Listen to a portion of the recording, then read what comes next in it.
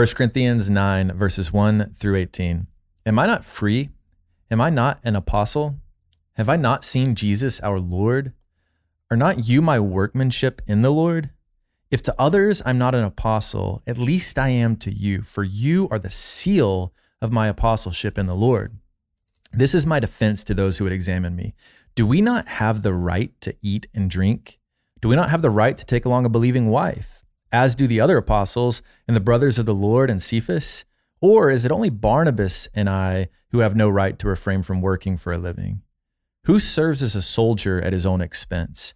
Who plants a vineyard without eating any of its fruit? Or who tends a flock without getting some of the milk? Do I say these things on human authority? Does not the law say the same? For it is written in the law of Moses, you shall not muzzle an ox, and when it treads out the grain. Is it for oxen that God is concerned? Does he not certainly speak for our sake? It was written for our sake, because the plowman should plow in hope, and the thresher thresh in hope of sharing in the crop. If we have sown spiritual things among you, is it too much if we reap material things from you? If others share this rightful claim on you, do not we even more? Nevertheless, we have not made use of this right, but we endure anything rather than put an obstacle in the way of the gospel of Christ.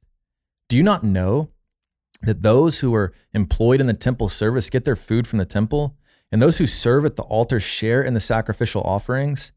In the same way, the Lord commanded that those who proclaim the gospel should get their living by the gospel. But I have not made use of any of these rights, nor am I writing these things to secure any such provision, for I would rather die than have anyone deprive me of my ground for boasting. For if I preach the gospel, that gives me no ground for boasting. For necessity is laid upon me. Woe to me if I do not preach the gospel. For if I do this of my own will, I have a reward. But if not of my own will, I am still entrusted with the stewardship. What then is my reward? That in my preaching I may present the gospel free of charge, so as not to make full use of my right in the gospel. This is the word of the Lord. Thanks be to God. All right, so Paul he's pretty riled up, and he's talking to the haters, or about the haters, and we can kind of read through this that there's this criticism of Paul that is pervading the church. Sort of, it seems that he's kind of been accused of being like a bum, and that he's like trying to bum cash off of the Corinthian church and leverage his spiritual authority. And he's basically saying here, first off, if I were, is that not my right? Like, this is the service that God has called me to. And he points to how, from the law of Moses, the Levitical priests have, been taken care of by the people to do the work of God. And so right. Is it not the same for those working in the kingdom of God now? But then, so he makes this strong case for, why should, ministers of the gospel not be supplied for by the church? But then he turns and says, but I've made no use of any of these rights, basically so that you can't say anything to me about it. Right. So he's getting really spicy and kind of heated. What are y'all's thoughts on what's going on here? Yeah. This is a complicated place. Yeah. When you start to study 1 Corinthians, you end up studying some of the background of Corinth, and you start to realize there are a lot of social dynamics in this place that, to peel back the layers takes quite a while. And so this works its way out in, the Lord's Supper and lawsuits and, reciprocity expectations in even the sort of economy that they have. I mean, it's just a complicated place.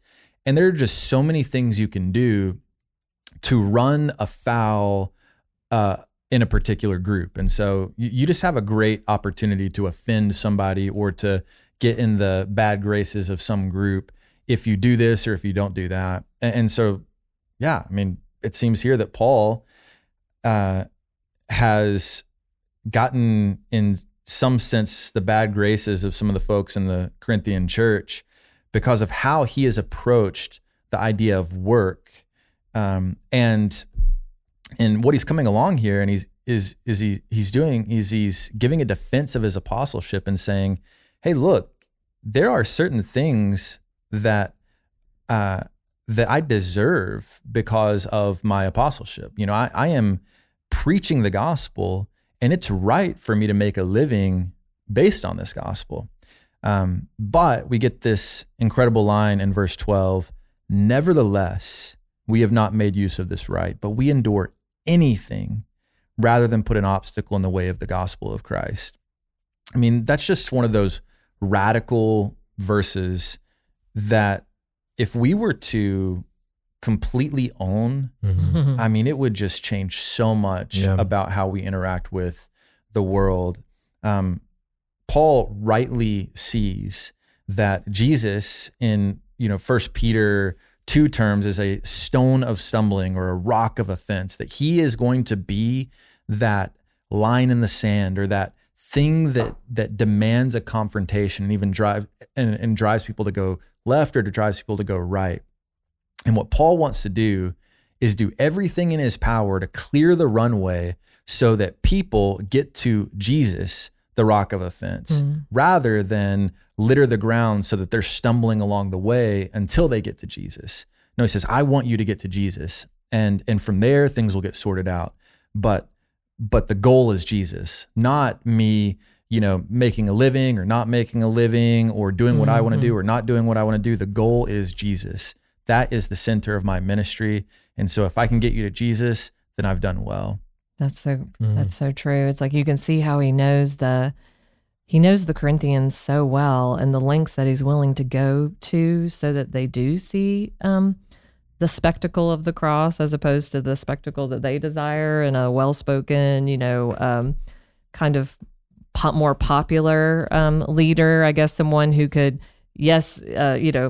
preaches the truth or what they think of as the truth, even though they keep kind of getting off of the gospel, but also is very well received by the culture that they live in. You just tell they're wrestling with all of these things, and it's amazing to see his love for them, even though he's, like you said, he gets so spicy.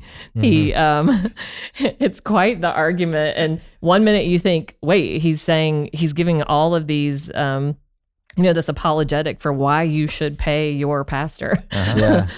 He's like talks about the Old Testament and Jesus himself and even tradition and all these things. And yet he's saying he's willing to forgo that. Why? Because obviously there was something in them that saw the payment as like a means of controlling him. Like there was some kind of relational capital. And so he's like, I will forgo even the ability to eat, to pay, to survive, so that you see that the gospel frees you from this, we talked about early on, this meritocracy that you live in, this like scorekeeping that you're constantly engaged in, this like desire for an eloquent, culturally acceptable like leader. It's like gospel plus. And he's like, no, it's gospel only. It's the truth. And guess what? It's free.